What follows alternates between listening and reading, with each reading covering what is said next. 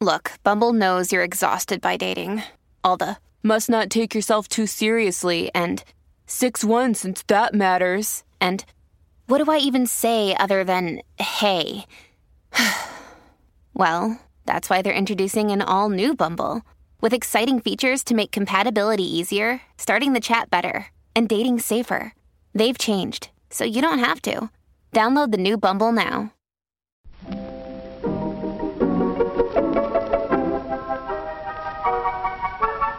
Maybe it's just that you don't know how to use social courtesy. Oh, that's old-fashioned.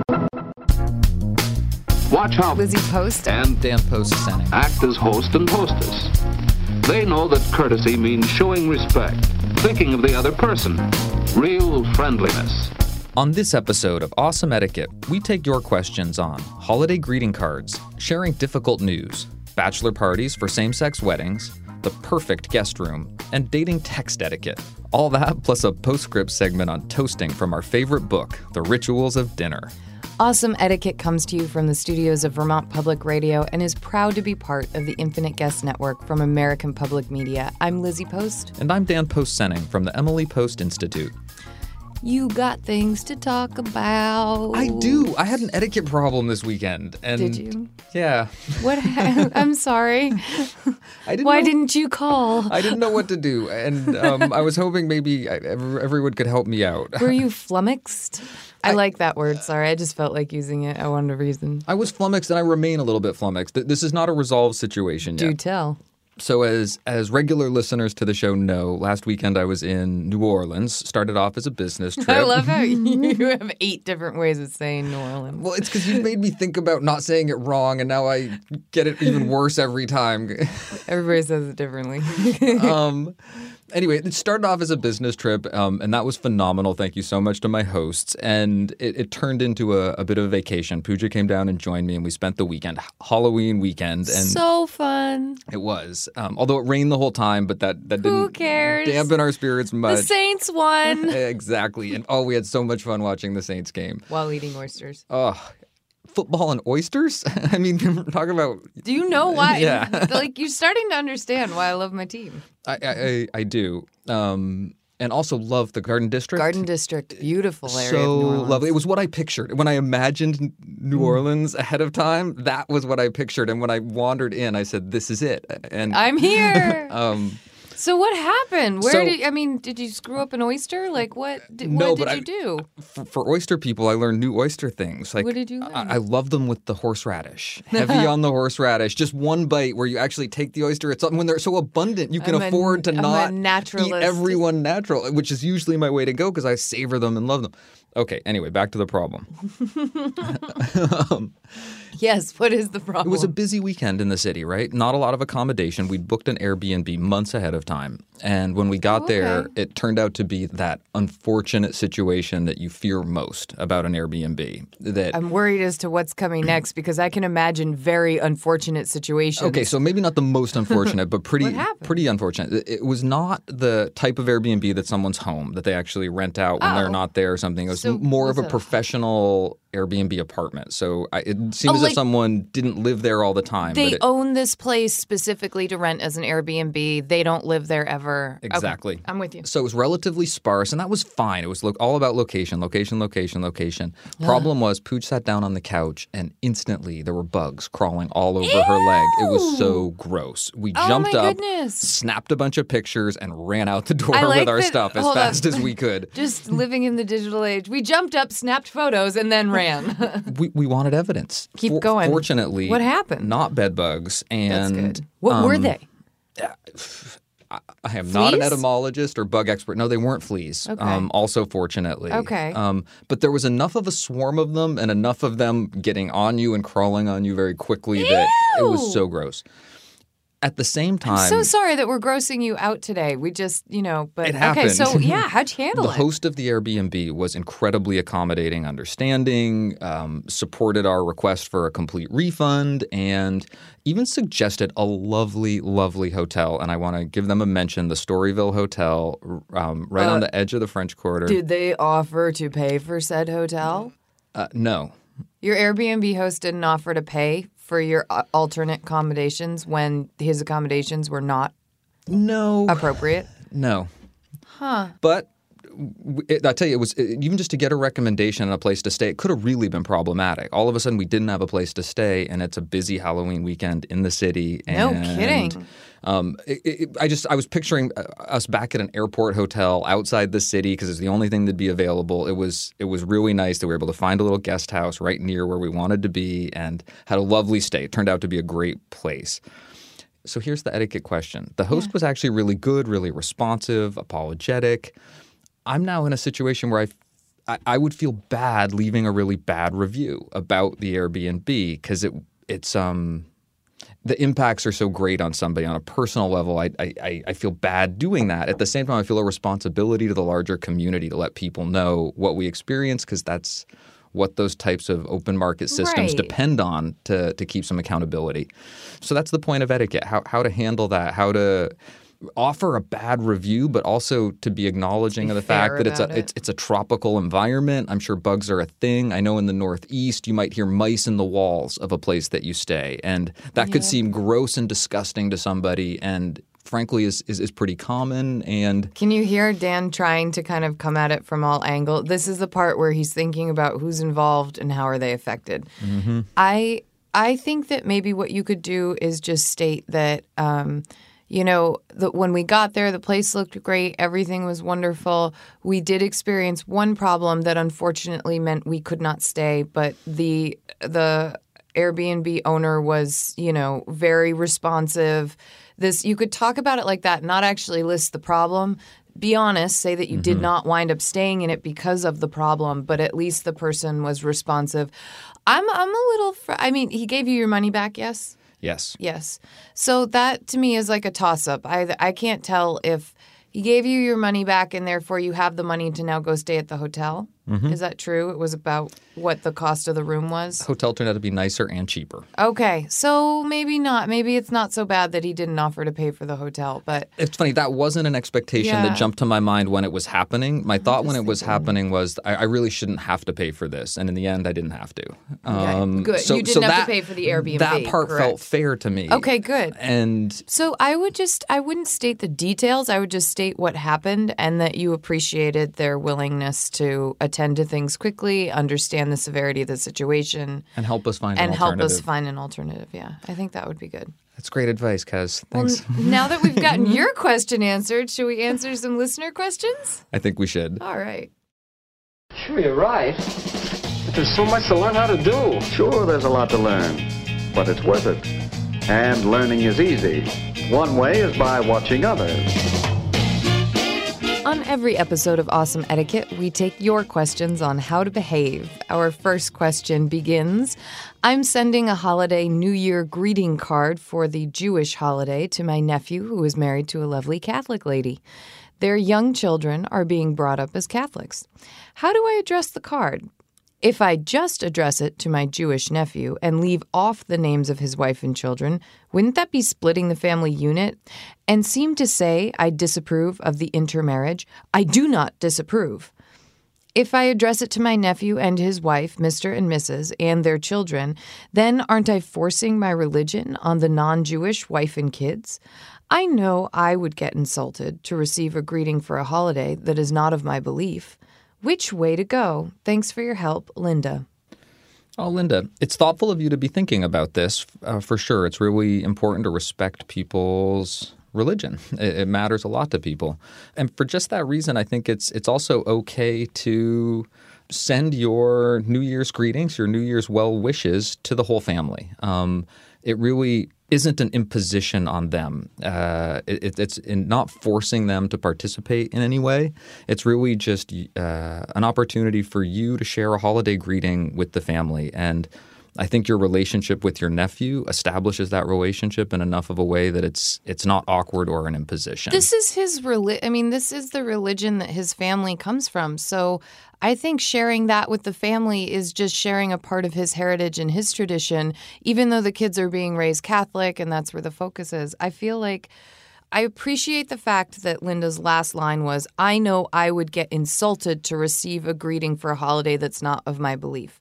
And I think that that's where her sticking point is that this would feel insulting to her, so she doesn't want to then do it to somebody else. And that's a golden rule of etiquette. Yeah. That you really would want people, you would treat other people the way you would want to be treated. And that's a fair consideration. But I think you're right about that. The fact that this is the faith the nephew was raised in, and that your family members, in some ways, that's not just a letter coming out of the blue. It really is coming from somewhere. And the other consideration that you address in your question, that you don't want to split the family, that you don't want to seem like you're just singling him out.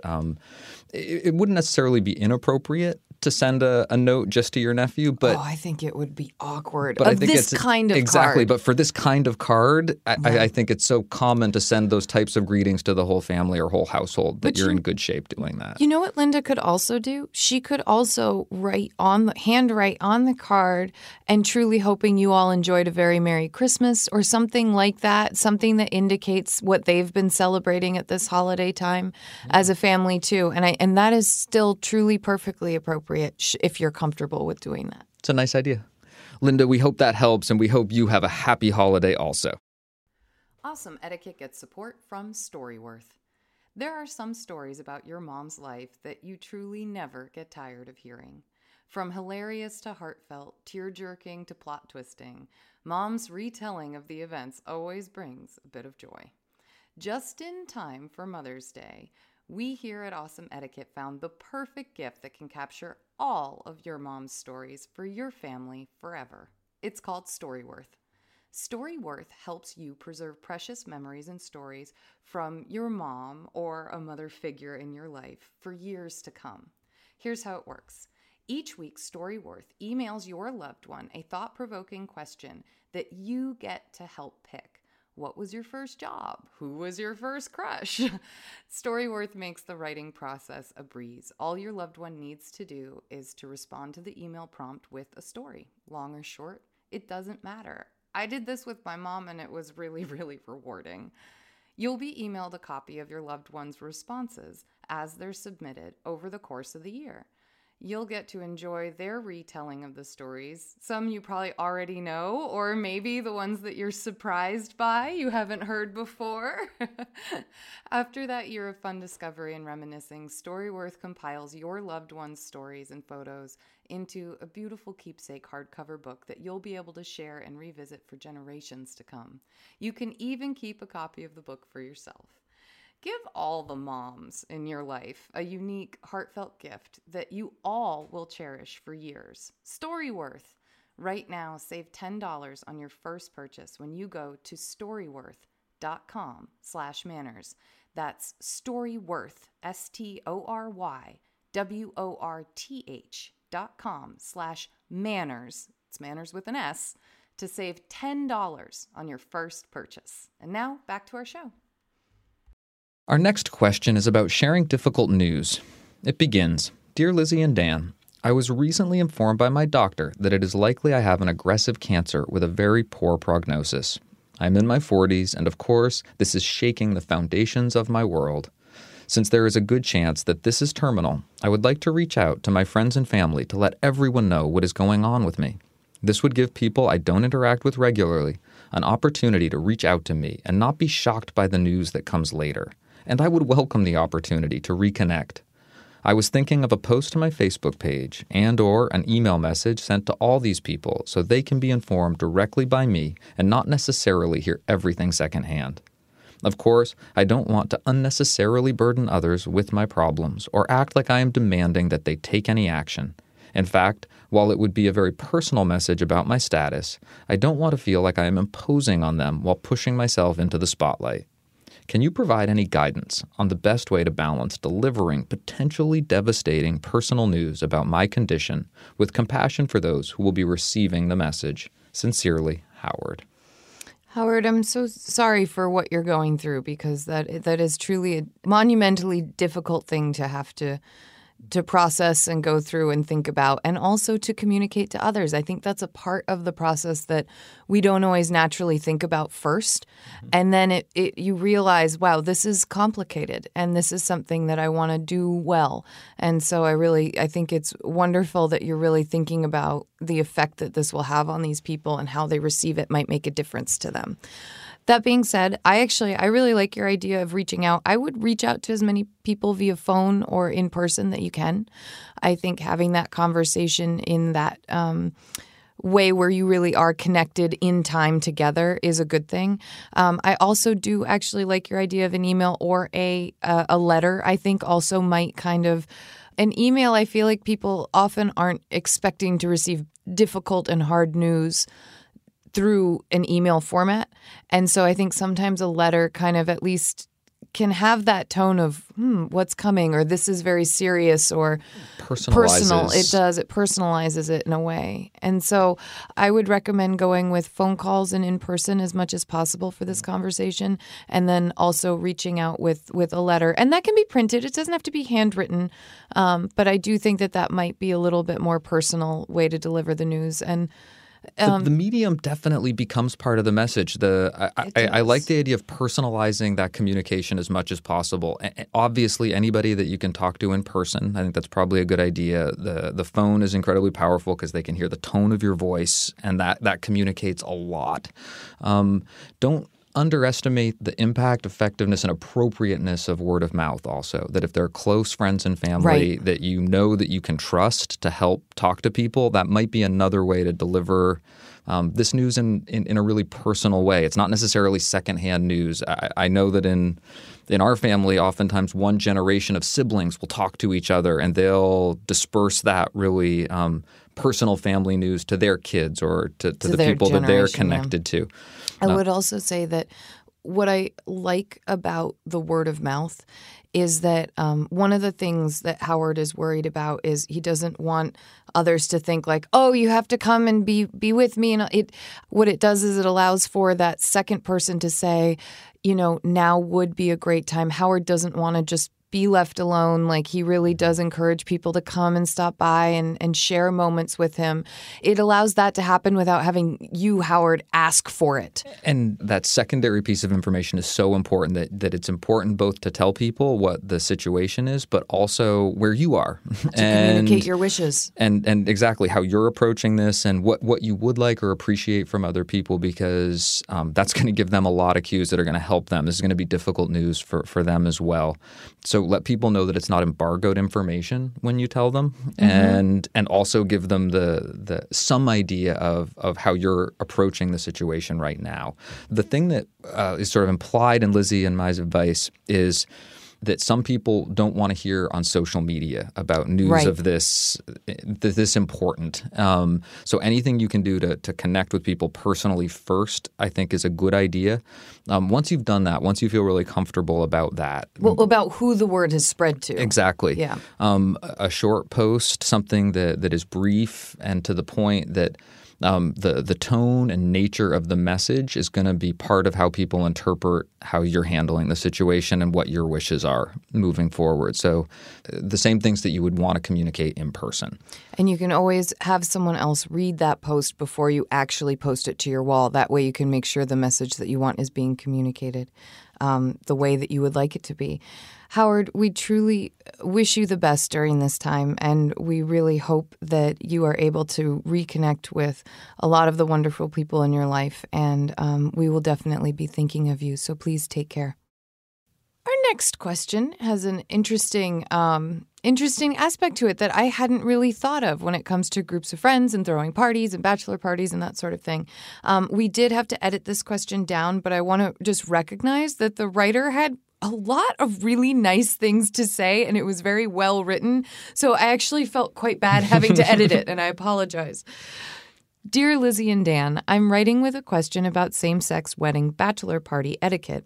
Most of the gay guys I know are people that were his friends first, meaning my fiancé's friends. However, over the course of several years, I thought we had moved in the direction of them being our friends, even though they have known him longer. My fiancé's best man has planned a bachelor party for him. When my fiancé asked if I was invited, his best man informed him that I was not, that the party is just for him, meaning my fiancé. I cannot help but feel specifically excluded. As a couple, we hang out with his best man and the rest of that circle of friends regularly. I feel hurt that they want to celebrate with just him and not the two of us as a couple. And yes, I realize that they will celebrate with us as a couple at the reception. But that is not the same as a casual evening with a circle of friends that is at the heart of our social life. I also feel that good etiquette should have dictated that as soon as my fiancé asked if I was included, that I should have been added to the list. This situation has made me question if I am actually one of the guys or if I'm still just my fiancé's plus one when we all get together. Due to time constraints, my best man and I opted to forego a separate bachelor party, but instead just the two of us go out to dinner in a cigar bar the night before the rehearsal. My fiancé was invited to join us for this outing long before he was informed of his own bachelor party. I simply wanted to celebrate with the people closest to me. This was not intended to be some last hurrah away from my fiancé. What is the proper etiquette in this situation? I've not turned up much on my own research except suggestions that either separate or combined bachelor parties are acceptable, but the decision should be made by the grooms themselves. Best regards, wants to be one of the guys. Another day is here, and you're ready for it. What to wear? Check. Breakfast, lunch, and dinner? Check. Planning for what's next and how to save for it? That's where Bank of America can help. For your financial to-dos, Bank of America has experts ready to help get you closer to your goals. Get started at one of our local financial centers or 24/7 in our mobile banking app. Find a location near you at bankofamerica.com/talktous. What would you like the power to do? Mobile banking requires downloading the app and is only available for select devices. Message and data rates may apply. Bank of America N.A., member FDIC. Hey, it's Ryan Reynolds, and I'm here with Keith, co-star of my upcoming film, If, only in theaters May 17th. Do you want to tell people the big news? All right, I'll do it. Sign up now and you'll get unlimited for $15 a month and 6 months of Paramount Plus Essential Plan on us. MintMobile.com/switch. Upfront payment of $45 equivalent to $15 per month. Unlimited over 40 gigabytes per month. Face lower speeds. Videos at 480p. Active Mint customers by 531.24 get 6 months of Paramount Plus Essential Plan. Auto renews after 6 months. Offer ends May 31st, 2024. Separate Paramount Plus registration required. Terms and conditions apply if rated PG. Well, one of the guys. This is definitely a little bit of a tricky situation in that in some ways feelings have already been hurt, and that's always unfortunate.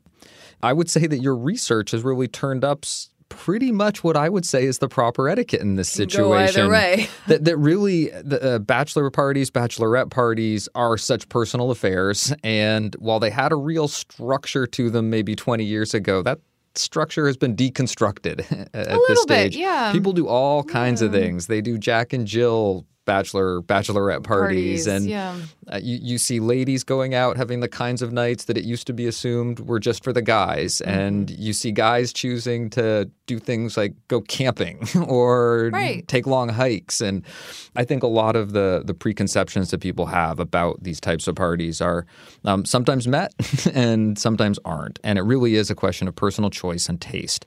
In this particular situation, I'd say that you and the groom can sit down together and decide what you think is the best way forward, and that those are the wishes that people should honor. And I think there are a couple different ways you personally could approach that.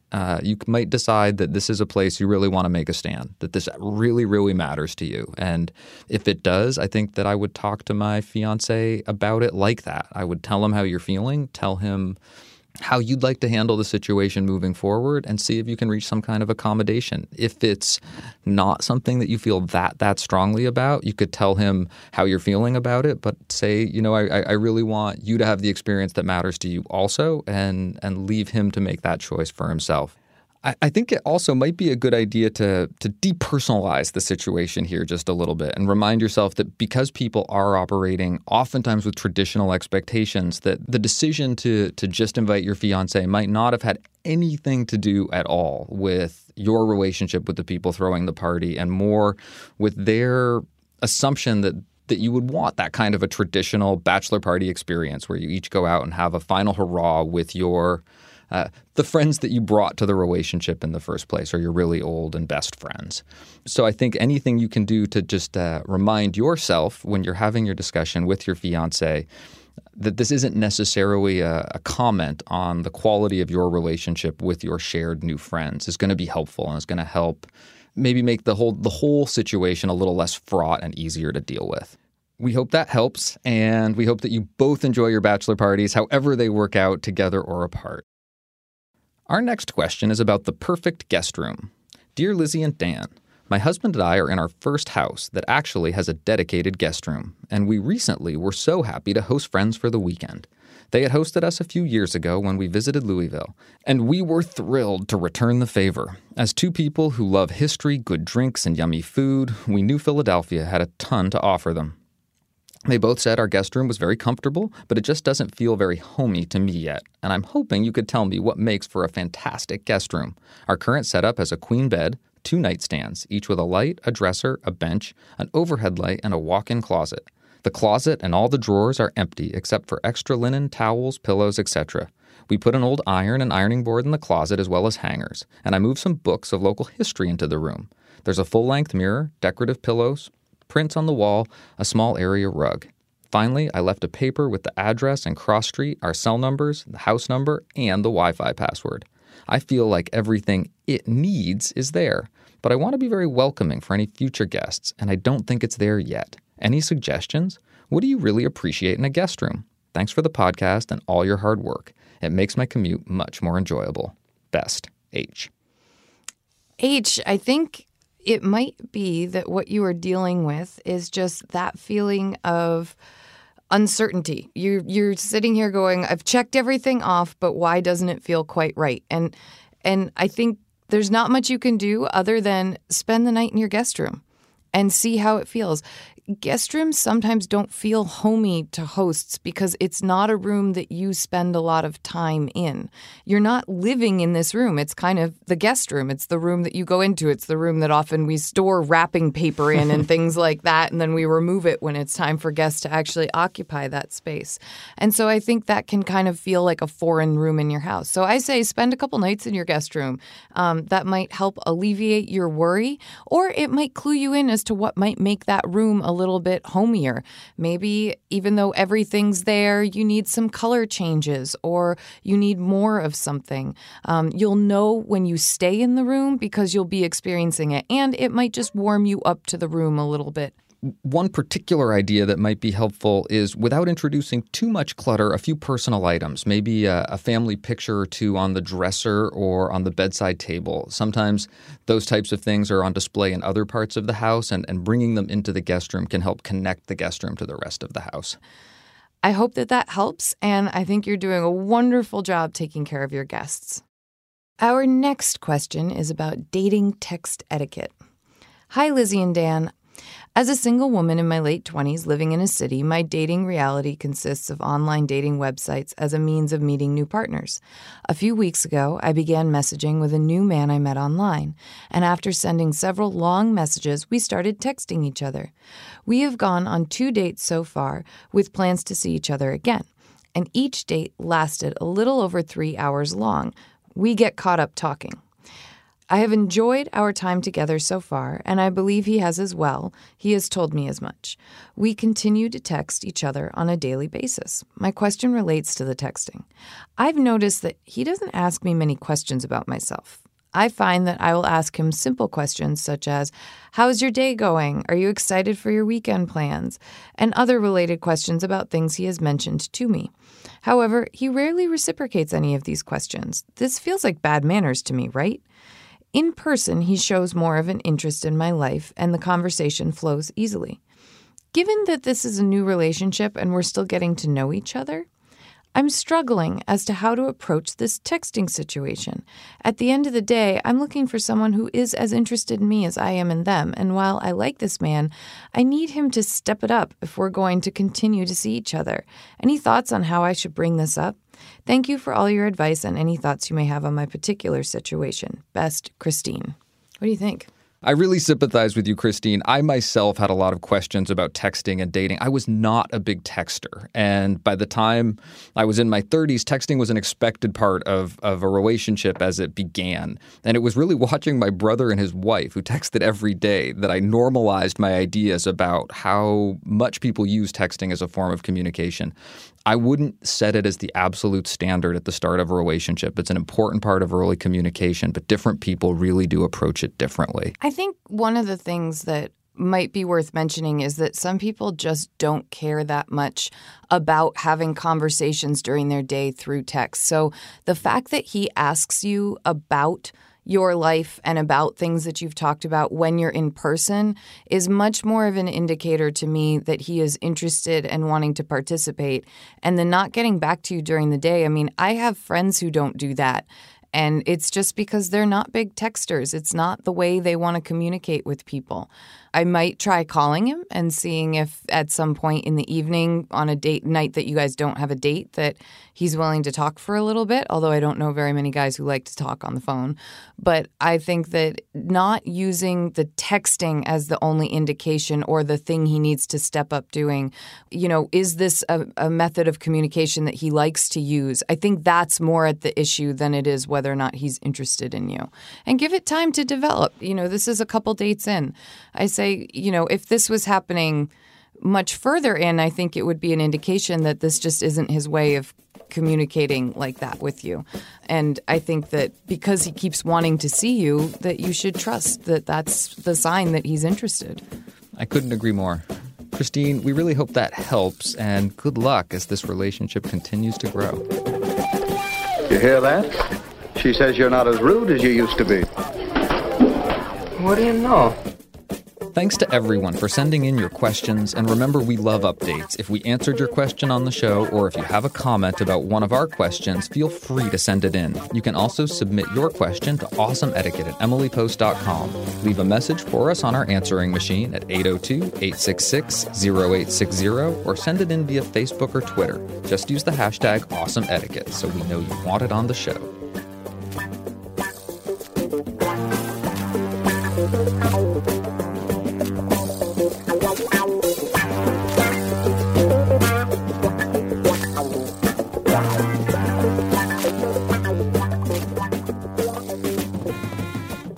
For our postscript segment today, we are returning to one of our favorite books, The Rituals of Dinner by Margaret Visser, and we will be looking at pages 255 and 256 for a section on toasting. And while this is not the origins of toasting, this section does talk about a couple of the toasting customs throughout history. When you need mealtime inspiration, it's worth shopping Kroger, where you'll find over 30,000 mouth-watering choices that excite your inner foodie. And no matter what tasty choice you make, you'll enjoy our everyday low prices, plus extra ways to save, like digital coupons worth over $600 each week. You can also save up to $1 off per gallon at the pump with fuel points. More savings and more inspiring flavors make shopping Kroger worth it every time. Kroger, fresh for everyone. Fuel restrictions apply. This episode is brought to you by Reese's Peanut Butter Cups. In breaking news, leading scientists worldwide are conducting experiments to determine if Reese's Peanut Butter Cups are the perfect combination of peanut butter and chocolate. However, it appears the study was inconclusive, as the scientists couldn't help but eat all the Reese's. Because when you want something sweet, you can't do better than Reese's. Find Reese's now at a store near you. It begins. An ancient Greek libation was a sort of concrete prayer, a sharing of wine with the gods. The Homeric ritual for this act entailed rising to one's feet, holding a cup full of wine in the right hand, looking up into the sky, deliberately spilling some of the liquid, praying with both arms and cup raised, and then drinking.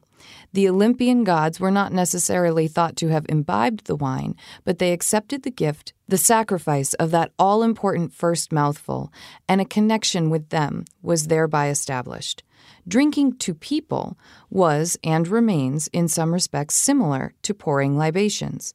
The toaster rises to his or her feet as a gesture of respect, and everybody else rises too. If the recipient of the honor is important enough, all must certainly raise their glasses. When men wore hats at meals, hats had to be removed. The toast is spoken, and it is very important to look the person being toasted in the eyes, and a bow or nod of head follows, and everyone sips wine. Taking only very little wine at this point is a modern constraint. Toasting in the past has often meant draining the whole vessel. Because we all now have our own glasses, we substitute drinking simultaneously for sharing the cup. The Saxon wassail bowl, or wassail bowl, was named after the toasting formula was hael, be hale or be healthy. The favorite toast has always been to wish for the good health of the person being toasted. The Saxon host's wife or his daughter would enter the hall with a large bowl, sip from it as a taste test proving that there was no poison in it, and offer the cup of welcome to the guests, toasting each one. Later, the cupbearer would ladle out spiced wine or mulled ale into each person's own cup. But the custom of everyone partaking from the single bowl was remembered and survived, for example, as the British ceremony of passing the loving cup from person to person round the whole company. 3 people stand up at a time, 1 to pass the cup, 1 to drink, and the 3rd to defend. The defender once had to draw his sword and hold it at the ready, as the huge 2-handled cup took all the attention of the drinker and left him vulnerable to attack. As always, love and the possibility of violence walk hand in hand at the table. Today, the defender merely turns to face the company, guarding the back of the drinker. When he receives the cup, his lip having been wiped on the napkin, which is tied to one of the handles, the person next to him stands to act as defender, and so on round the company. Toasting can be done between 2 persons only. The ancient Greek version of this was called proposis, the drink before. The toaster sipped first, then handed the vessel containing the rest of the wine to the person honored. On especially dramatic occasions, the cup itself was a prominent gift to the receiver. At a wedding, for example, a golden libation bowl full of wine might be given in this manner from father-in-law to son-in-law. The bowl became a symbol of the bride given away, as we still say, by her father.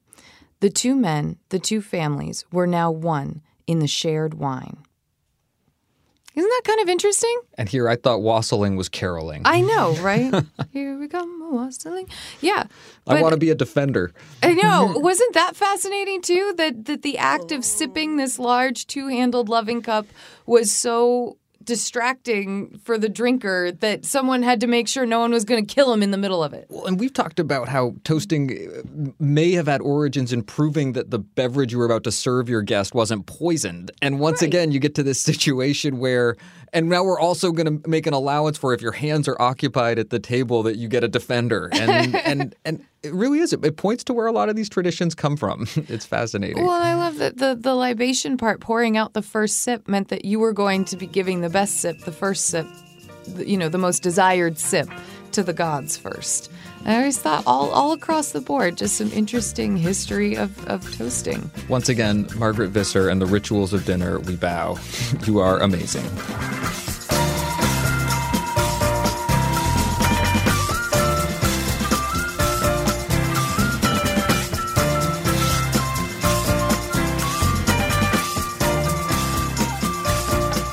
Today, we have 2 etiquette salutes. The first begins, "Hi, Lizzie and Dan. As all of your emails probably start, I love the show and hearing the U.S. take on various questions compared to the British, especially cutlery related. Your show is helping me check my own etiquette and the way I treat others to make their lives easier. I would like to salute one of my close friends who has been doing some part-time work for me recently. It's been completely informal, with maybe 3 days in the last month. A little background. The company that I am a partner of makes trophy oars for the winners of rowing races around Britain, though we don't only do this, and our turnaround for a batch has to be within a week, including some fiberglassing work, which my friend has been doing for me. When he was last here, I left him alone with no real idea of how he was working apart from the fact that the oars were appearing. But when I came back to my big box of fiberglassing equipment this week, which I'd left him to put away, I found that when he had tidied, he had also prepared large amounts of cut glass and prepared all the molds ready for use the next time. This enabled me to get on with the work with a minimum of preparation. He really didn't need to do this at all, and it made my day. Thank you again for the amazing tips on the show. Keep up the good work. Kind regards, Oliver, Eagle, Wilshire." That is very nice. I like it when friends, hint, hint, make my workday, hint, hint, easier. Or family or cousins named Daniel. By doing extra work and leaving your work done? You want to clean my office today? Our second salute begins. Dear Lizzie and Dan, I am writing to send an awesome etiquette salute to my friend Sierra. Myself and 3 other friends, including Sierra, have a monthly rotating dinner party where one person hosts and cooks an entree and shares a movie they love. The 3 guests bring dessert, beverages, and a snack for the movie. This month, it was Sierra's turn to host. My group of friends have all had a difficult month. Lost jobs, strained relationships, and unexpected changes that have stressed and spread us thin. Sierra took this opportunity to take care of us in this difficult time. She asked us not to bring anything at all, and she made a delicious 3-course meal and craft cocktails, all set on a picnic blanket and served from a picnic basket on the floor of her studio apartment. After dinner, she shared a movie she loved as a child and even rented a movie I had been talking about in case we had time for a double feature. She then made the option available for all of us to stay the night. It was very late when the movies ended, and found a way to make us all comfortable despite being in a 400-square-foot apartment with little furniture. I was blown away by her helpfulness, cheerfulness, creativity, and generosity as a host. My friends and I left feeling taken care of and happy and forgot about our troubles for a little while. So thank you, Sierra, for elevating our monthly tradition into a true expression of friendship and care. It's a gathering I won't soon forget. All the best, Sammy. I want friends like Sierra. That sounds lovely. And we're always talking about how people are doing less really excellent hosting these days, or we oftentimes hear that about the Z generation, they're called. And it's really nice to hear about some excellent hosts out there. Isn't that wonderful? And just someone taking a moment to go the extra mile because you recognize that your friend could really use a little cheering up. I just think that's wonderful. Well, now, wasn't that better? Look at the effect of a little politeness. That's our show for today. As always, thank you for listening and spending some of your day with us. We hope you have a wonderful rest of your week. And don't forget, there's no show without you, so send us your questions, your etiquette salutes, and your suggestions to awesomeetiquette@emilypost.com. If you like what you hear, don't be shy about it. Tweet it, Facebook post it, and of course, you can subscribe on iTunes and leave us a review. On Facebook, we're the Emily Post Institute and Awesome Etiquette. On Twitter, I'm at Daniel_Post. And I'm at Lizzie A. Post. Or you can visit our website, emilypost.com. Our theme music was composed and performed by Bob Wagner, and our show is produced by Hans Buetow.